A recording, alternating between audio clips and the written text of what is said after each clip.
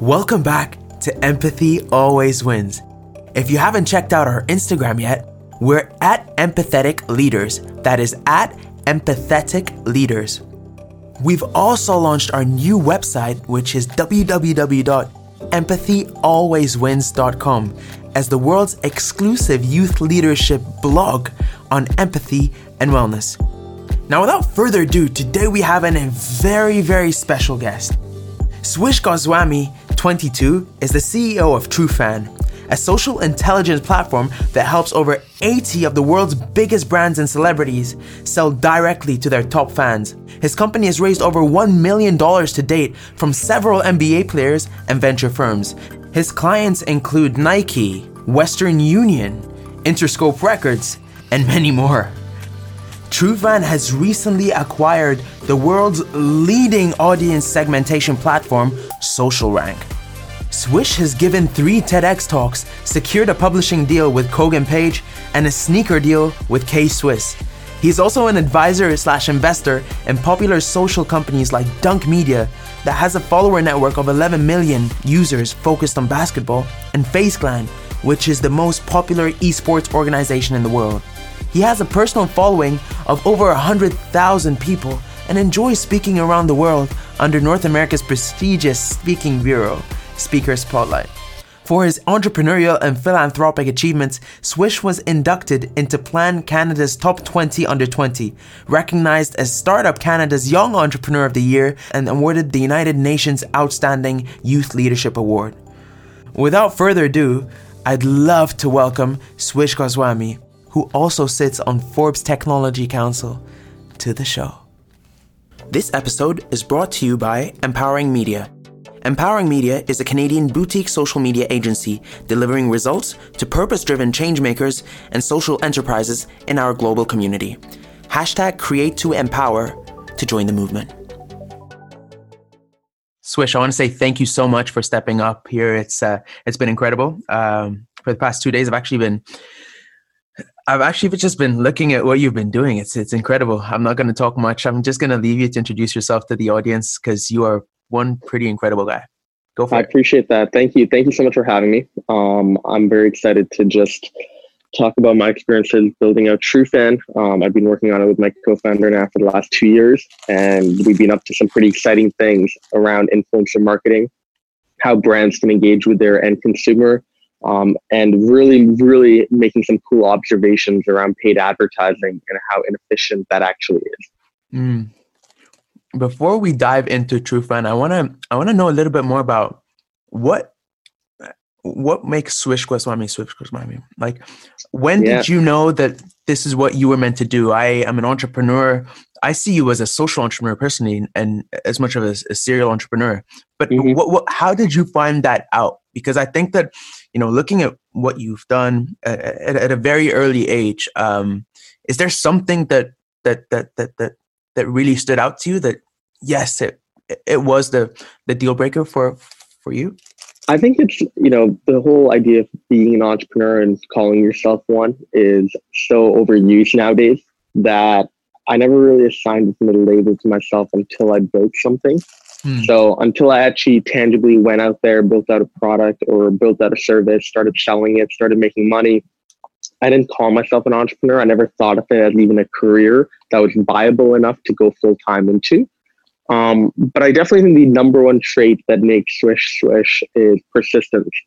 I think that's something I've exemplified pretty much in every aspect of my life ever since I was a young debater in grade 7 to playing basketball in high school to wanting to go to law school and university to moving to New York, which is totally a different territory for me. I'd never lived in a city like that alone. To then raising money for TrueFan and starting the idea, every aspect of my life has been defined by persistence. Wow. I know you did mention basketball. You are the co-founder of Dunk, am I right? Yeah, so I had the opportunity to be roommates in New York with Elliot Robinson, who had started Dunk about, I think now 2013. That'd be 7 years ago. It's crazy how time flies. But he started the account. He grew it to about 2.2 million followers.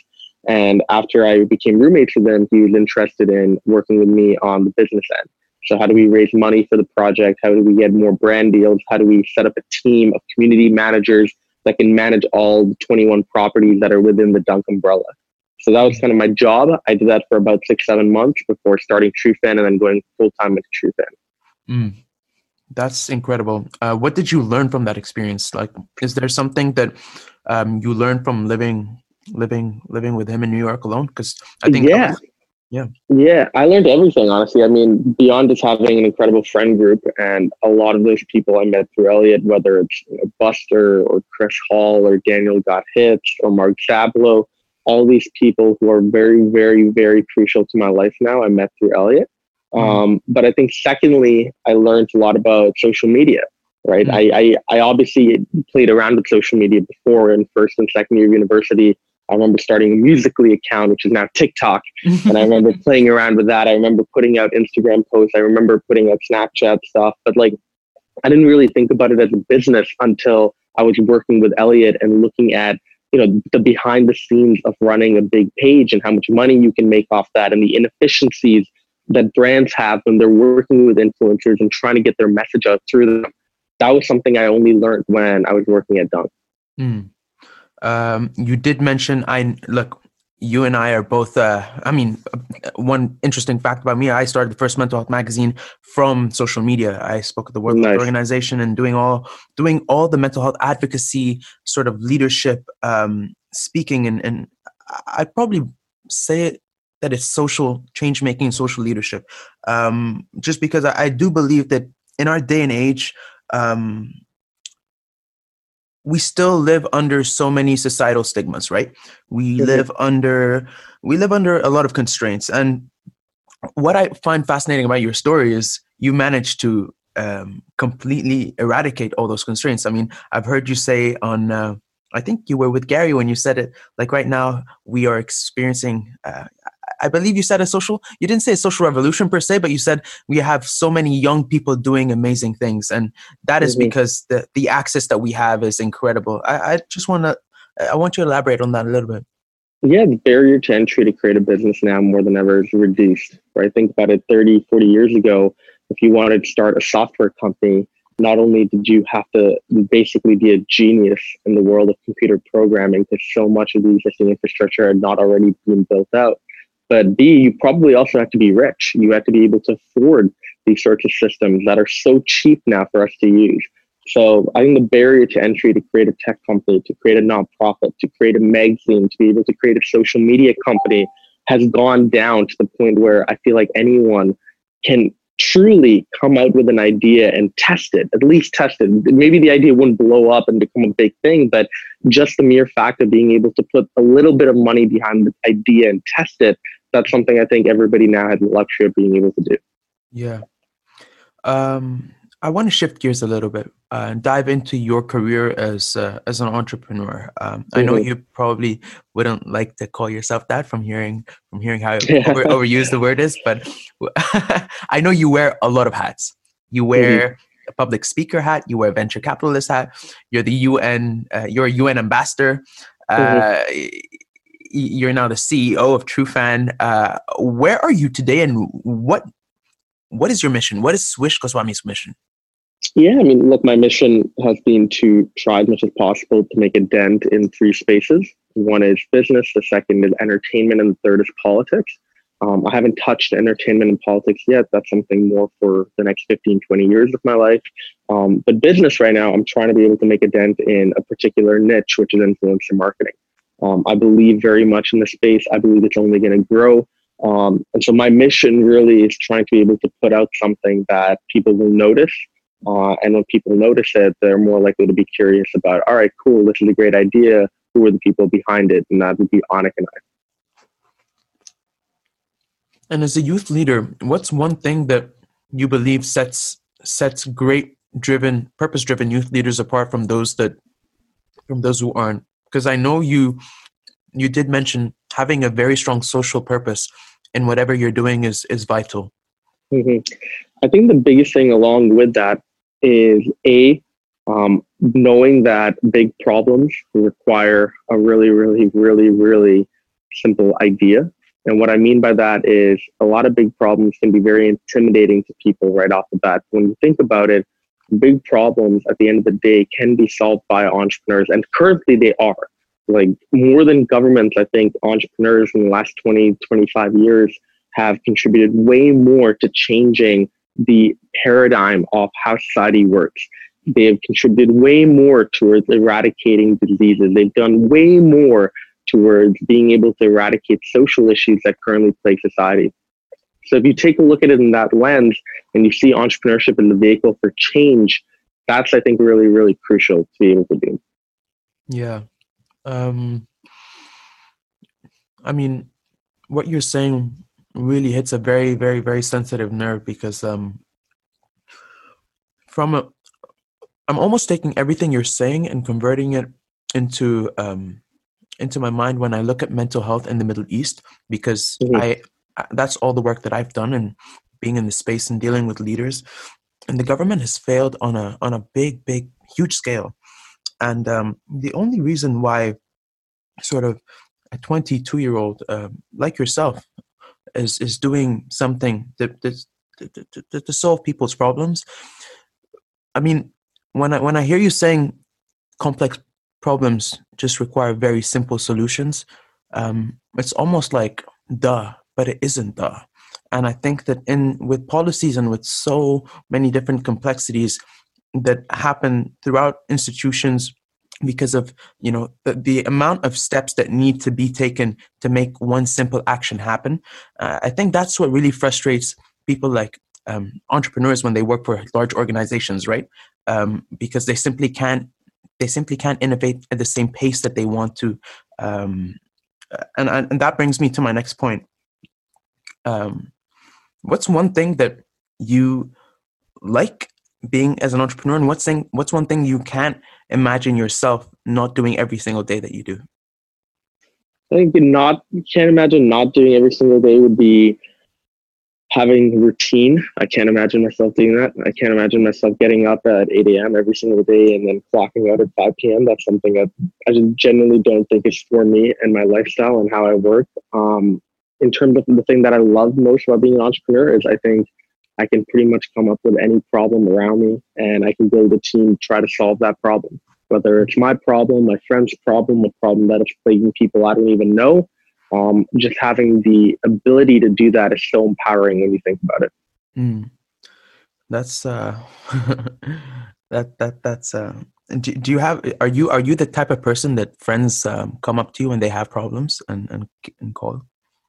Yeah, I mean, sometimes, like, I think it depends. Obviously, like, I have right now a very close-knit group of friends. I used to be a social butterfly in high school where I jumped from one friend group to another, but now I think I have like 4 or 5 really close friends that I hang out with on a regular basis, and I confide in them just in the same way they confide in me, and I'm always there for them. I try to, as much as possible, always be there for them, and I know that in return, they're going to do the same thing for me too, which I appreciate.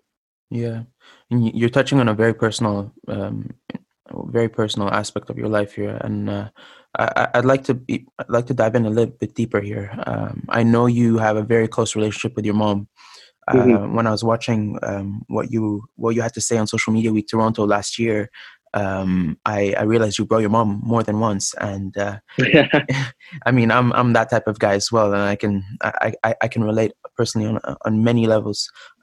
But my question here is, how has she played a role in or a key role in making you the man that you are today? Yeah, on so many levels. I don't think I'd be doing what I was doing without my mom. Obviously, a lot of people say that, and I totally believe that moms rock. But my mom in particular has gone through a lot. You know, she's lived on her own now for the last 12 years, 13 years of her life. She's gotten through, and despite having over 20 years now of teaching experience, she continues to take a pay cut to teach immigrants and refugees how to speak English when they come to Canada for the first time.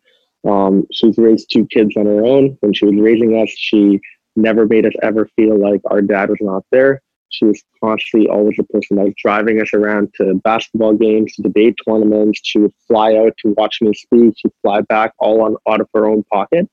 So she's the type of person that I think is just the backbone of my support system. Like, if my mom generally didn't feel like I was doing something good, it would probably break me. It would change the way that I did what I did, because her impact and her influence is probably the biggest in my life.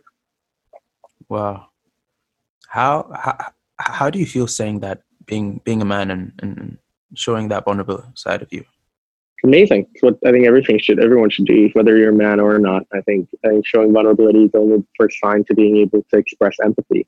Yeah. And I think empathy is the key to be able to understand other people and connect with them on a much deeper level. And that's what ideally you should try to do if you're trying to build a community around you of people that genuinely like you and want to be there with you. Yeah, I think that's a perfect segue to our next question here, because the show's theme is empathy always wins, and a little bit of a backstory why I actually started this podcast is because I come from a region where it's very alpha. They don't really recognize that the importance of just empathy and really connection and vulnerability, which is why I actually brought that up when you said that about your mom. And I realized that if we can approach well-being from a leadership standpoint, from an empathetic leadership standpoint, we can then tackle people who want to drive their businesses sky high. And what better way to do that than through empathy, and through making them understand that by caring, that is the true long game formula for winning. So, I mean, my next question here for you, Swish, is Canada's top 20 under 20, who's been recognized as Startup Canada's Young Entrepreneur of the Year and winning the UN Outstanding Youth Leadership Award.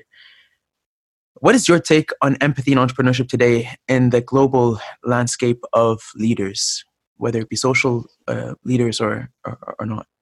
Yeah, I think the world has become so connected that we now have the ability to truly look behind the curtain and see who people actually are.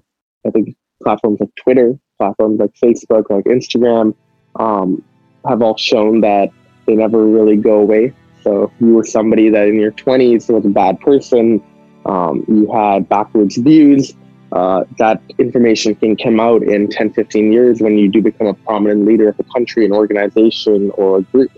So I think that empathy more than ever has played a big role in how leaders are starting to build up their following, are starting to build up their campaign. I think people now are looking for authentic leaders, and authenticity is not something that you can just show by doing photo ops anymore.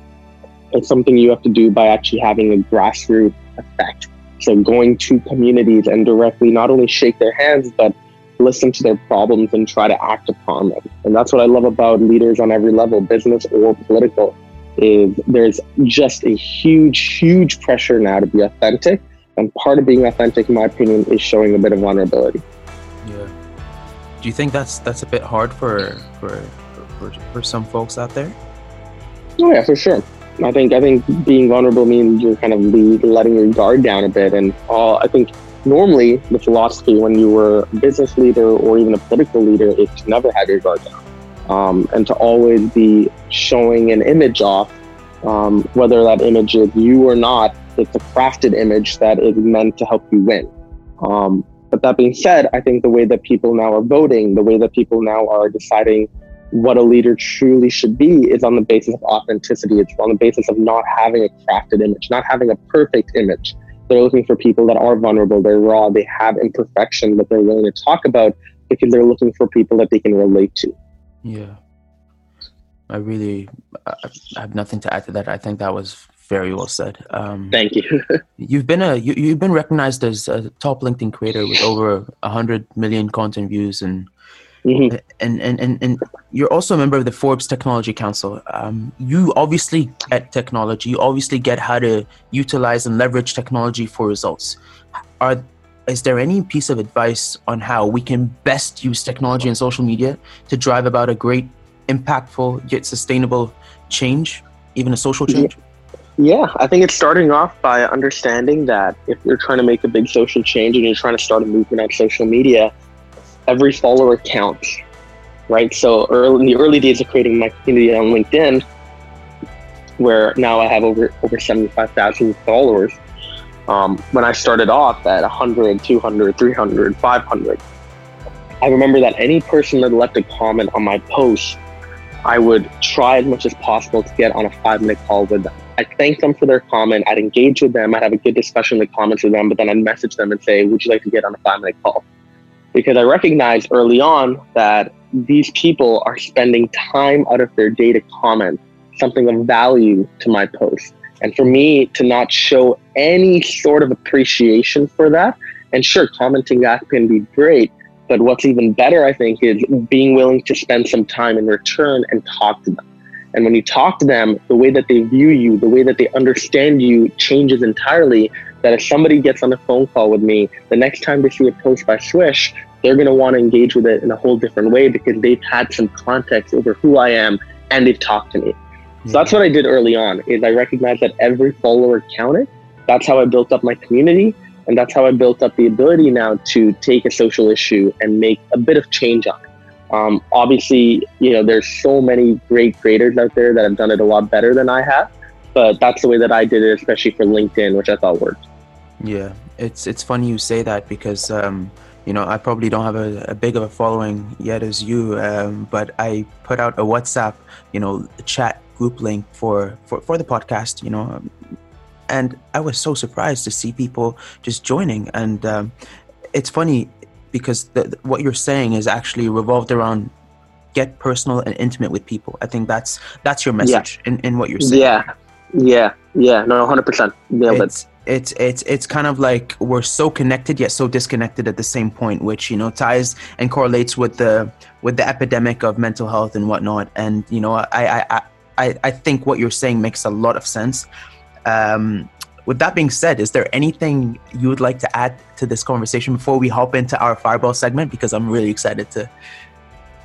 No, I'm good. I think I'm ready to go. I'm a bit nervous for this segment, but no, don't be. It's a 1 minute. It's a 1 minute segment for our listeners that haven't or for the first time to listen to Empathy Always Wins. So the Fireball segment is a segment whereby I put my guests on the spot. I put my leaders on the spot. And we just fire 1 minute question.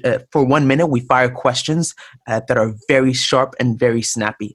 Put you on the spot. It's a very entertaining part of the show. And then we follow it by a personal reflections question. And then we follow that by a personal legacy question. So with that being said, I'm just going to put a 1 minute timer literally on my phone right now. And let's do it. So give me one moment. All right. Let's go. Swish, what is your biggest fear? My biggest fear, on a personal level, probably not succeeding on the goals that I've set out since I was 10 years old. On a very just, funny level, I guess, is spiders. Favorite sport? Basketball. Favorite color? Blue. Favorite sports person? Kobe Bryant. Proudest achievement? Being able to celebrate my Startup Canada award with my mom in the audience. Favorite public speaker? Gary Vaynerchuk. If you could be one thing in the world, what would you be? An entrepreneur. I can just do everything then. Your biggest role model? Biggest role model, my mom. If you'd be one person for a day, who would you be?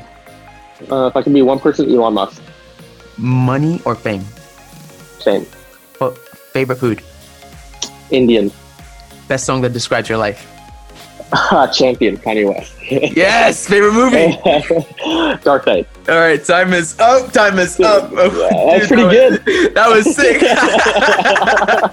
I like that. You're good, man. You are good. Thank you. That's on chapeau. Yeah. Yeah. I appreciate that. I think about these questions a bit also. So it was nice that it was like, I love doing rapid fire. Whenever I actually have my podcast, I do it for my guests. And I always think like, hey, what would I answer in return? So it was pretty cool to be on the other side of the time. Yeah. I didn't manage to get to the one I really wanted to get to. It. So what's your favorite quote? But usually that. Yeah. My favorite quote. That's interesting. I like that. What is it? Go for it. We'll break the rules. We're entrepreneurs. There's the quote by Kobe Bryant back in the London Olympics. He said, "What I'm doing now, I'm chasing perfection." I like that quote a lot. I mean, it used to be my wallpaper growing up in high school. That's super cool. It's funny, how right now even though we're both in Toronto, Toronto is a very diverse place, and you grew up with highly influence from with a lot of influence from basketball. I grew up with a lot of influence from soccer, right? Because I grew up with Tigers, so it's really sort of warm to feel that connection, even though you completely have very different backgrounds. So yeah. Just want to say thank you so much for that. Now, moving on to the reflection part of the show, the reflection question. This is a question that really puts you sort of on the spot. I'll just go for it. If you could go back in time to the 10-year-old Swish, the 12-year-old Swish, what's one thing you could tell him that you now know in hindsight that you do differently? If I went back 10 years and I went to the 12-year-old Swish, I think I'd probably just say, don't sweat the small stuff. Everything will work out as long as you put in hard work and you're patient. Is there something in specific that you really is there a specific event that happened that you wish you didn't sweat out as much as you did? That's a good question. I think it was just always about school. Like, I always was so like grades oriented, and I always was like, oh my god, if I don't get like over 90s, then I'll be a failure. I wouldn't make money. I'll let my parents down. And obviously, like, I'm a dropout now. That is very not true. But at the same time, like, obviously I'm not encouraging people dropping out, but I do think that school isn't everything. And I think people can be successful nowadays through going through unconventional paths that didn't exist before. Yeah, I completely agree. It's funny because we actually do have a mutual friend. She was actually the first guest on the show, Georgina. Yeah, and it's funny how you talk about school, and it's funny how both of you are extremely successful, and both of you are taking completely different routes, and there's no conventional way. It's just a matter of who you are as a person. It's a very personal question, so love that. Legacy question. Right now, I'm gonna, you know what? I'm just gonna go for it. In 100 years' time. Oh, Jesus, I'm gonna be dead. All right, in 80 years time, if you were in 80 years. Yeah, perfect. I like that. In 80 years, you know what? You never know, dude. With the amount of like advancements in technology in the medical field, God knows how long we're gonna be living. Right? Very true. Very true. In 80 years time, just for Swish's sake, if you had a self-titled book, what would be the title of that book, and what would be written on the back matter of it? Well, the front cover, I think, would just be called Swish. I like my nickname a lot, and I think it's unique, and it represents me, honestly. I think, my love for basketball, my love for entrepreneurship, my love for just going with the flow, it's all represented through Swish. And then in the back cover, I would probably say, here lies a ordinary guy that had a pretty unconventional life. Who would write your foreword? It's a good point. I'm actually, I'm finishing up my book right now, which is on entrepreneurship, and I got Michelle Romanoff from Fairbanks to write the forward. But for the forward of my life book, I think probably my brother. My brother is going to be a great writer for that. Wow, that's deep. That's very, very, very inspiring. I just want to say a final quick message. Thank you so much, Swift. I know this was a personal favor that you took your time, out of your day to come on the show. I with all my heart, I just want to say that to the listeners out there listening to us, it takes an ordinary person to choose to be extraordinary, and that's how I feel when I'm speaking to you. I feel that you're someone that you nailed it right off the bat with persistence as soon as we started. And I think that you've kept that energy throughout the show with me. So, hand on heart, I just want to say again, thank you so much. And we're just gonna leave our listeners right now to tweet if they have any questions, hashtagging Empathy Always Wins and tagging you and tagging us. So, with that being said, is there anything you want to put out there before we call it? No, I really appreciate you having me on, and I've done quite a few podcasts now, but this is very different. I like the questions. I like how deep you went. I just like the whole flow, and it was very positive, and I hope that people who are listening enjoy it, and feel free to reach out if you have any questions. Thank you so much. Thank you so much, Swish, for what a heck of an episode. That is all I'm going to say and leave it there for now. If you enjoyed the show, please, please, please share it with your friends. Tweet it, share it on Instagram, hashtag empathy always wins, and tag empathetic leaders and tag me. My name is Ali Salama, in case you did not know who I was. And you know what? You probably don't know who I am, because who the hell is this guy talking in the mic? Anyways, what we're also thinking of doing is introducing a weekly Changemakers guide. And essentially what that guide is, it's a guide to allow us all to understand that change making isn't some weird, obnoxious, big word that we can't really live up to. Change making starts by empathy. Change making starts by understanding others' pain points, understanding what needs to be done in order for us to make an active change. And you know what? We're bringing really cool guests to the show, including Canada's head of marketing at Twitter and a couple of really interesting authors, New York Times bestsellers. I'll leave it for there right now, but we want to involve you. So that's something that we thought is very cool for us to announce. Make sure to stay tuned for our weekly change-making guide. And you know what, guys? I really want to take a moment to say thank you for listening. Yes, you. If you haven't subscribed, please feel free to subscribe. And I know I'm being a pain in the butt here, but it means a lot to us. We're just starting out, and we appreciate the minute or two that you subscribe and leave a review and rating. In fact, we will also be reading our favorite review every week. So make sure, if you've gotten anything out of any of our previous guests on the show, to leave a review saying what you've learned, because we will be looking out for the best reviews. We're done on promo work now. Actually, while I don't really perhaps love doing promo, we kind of need it. So I'll leave it right there. But I'll also leave you with one thing, and that's the motto of the show. Just remember, in life and in business, empathy, real empathy, always wins.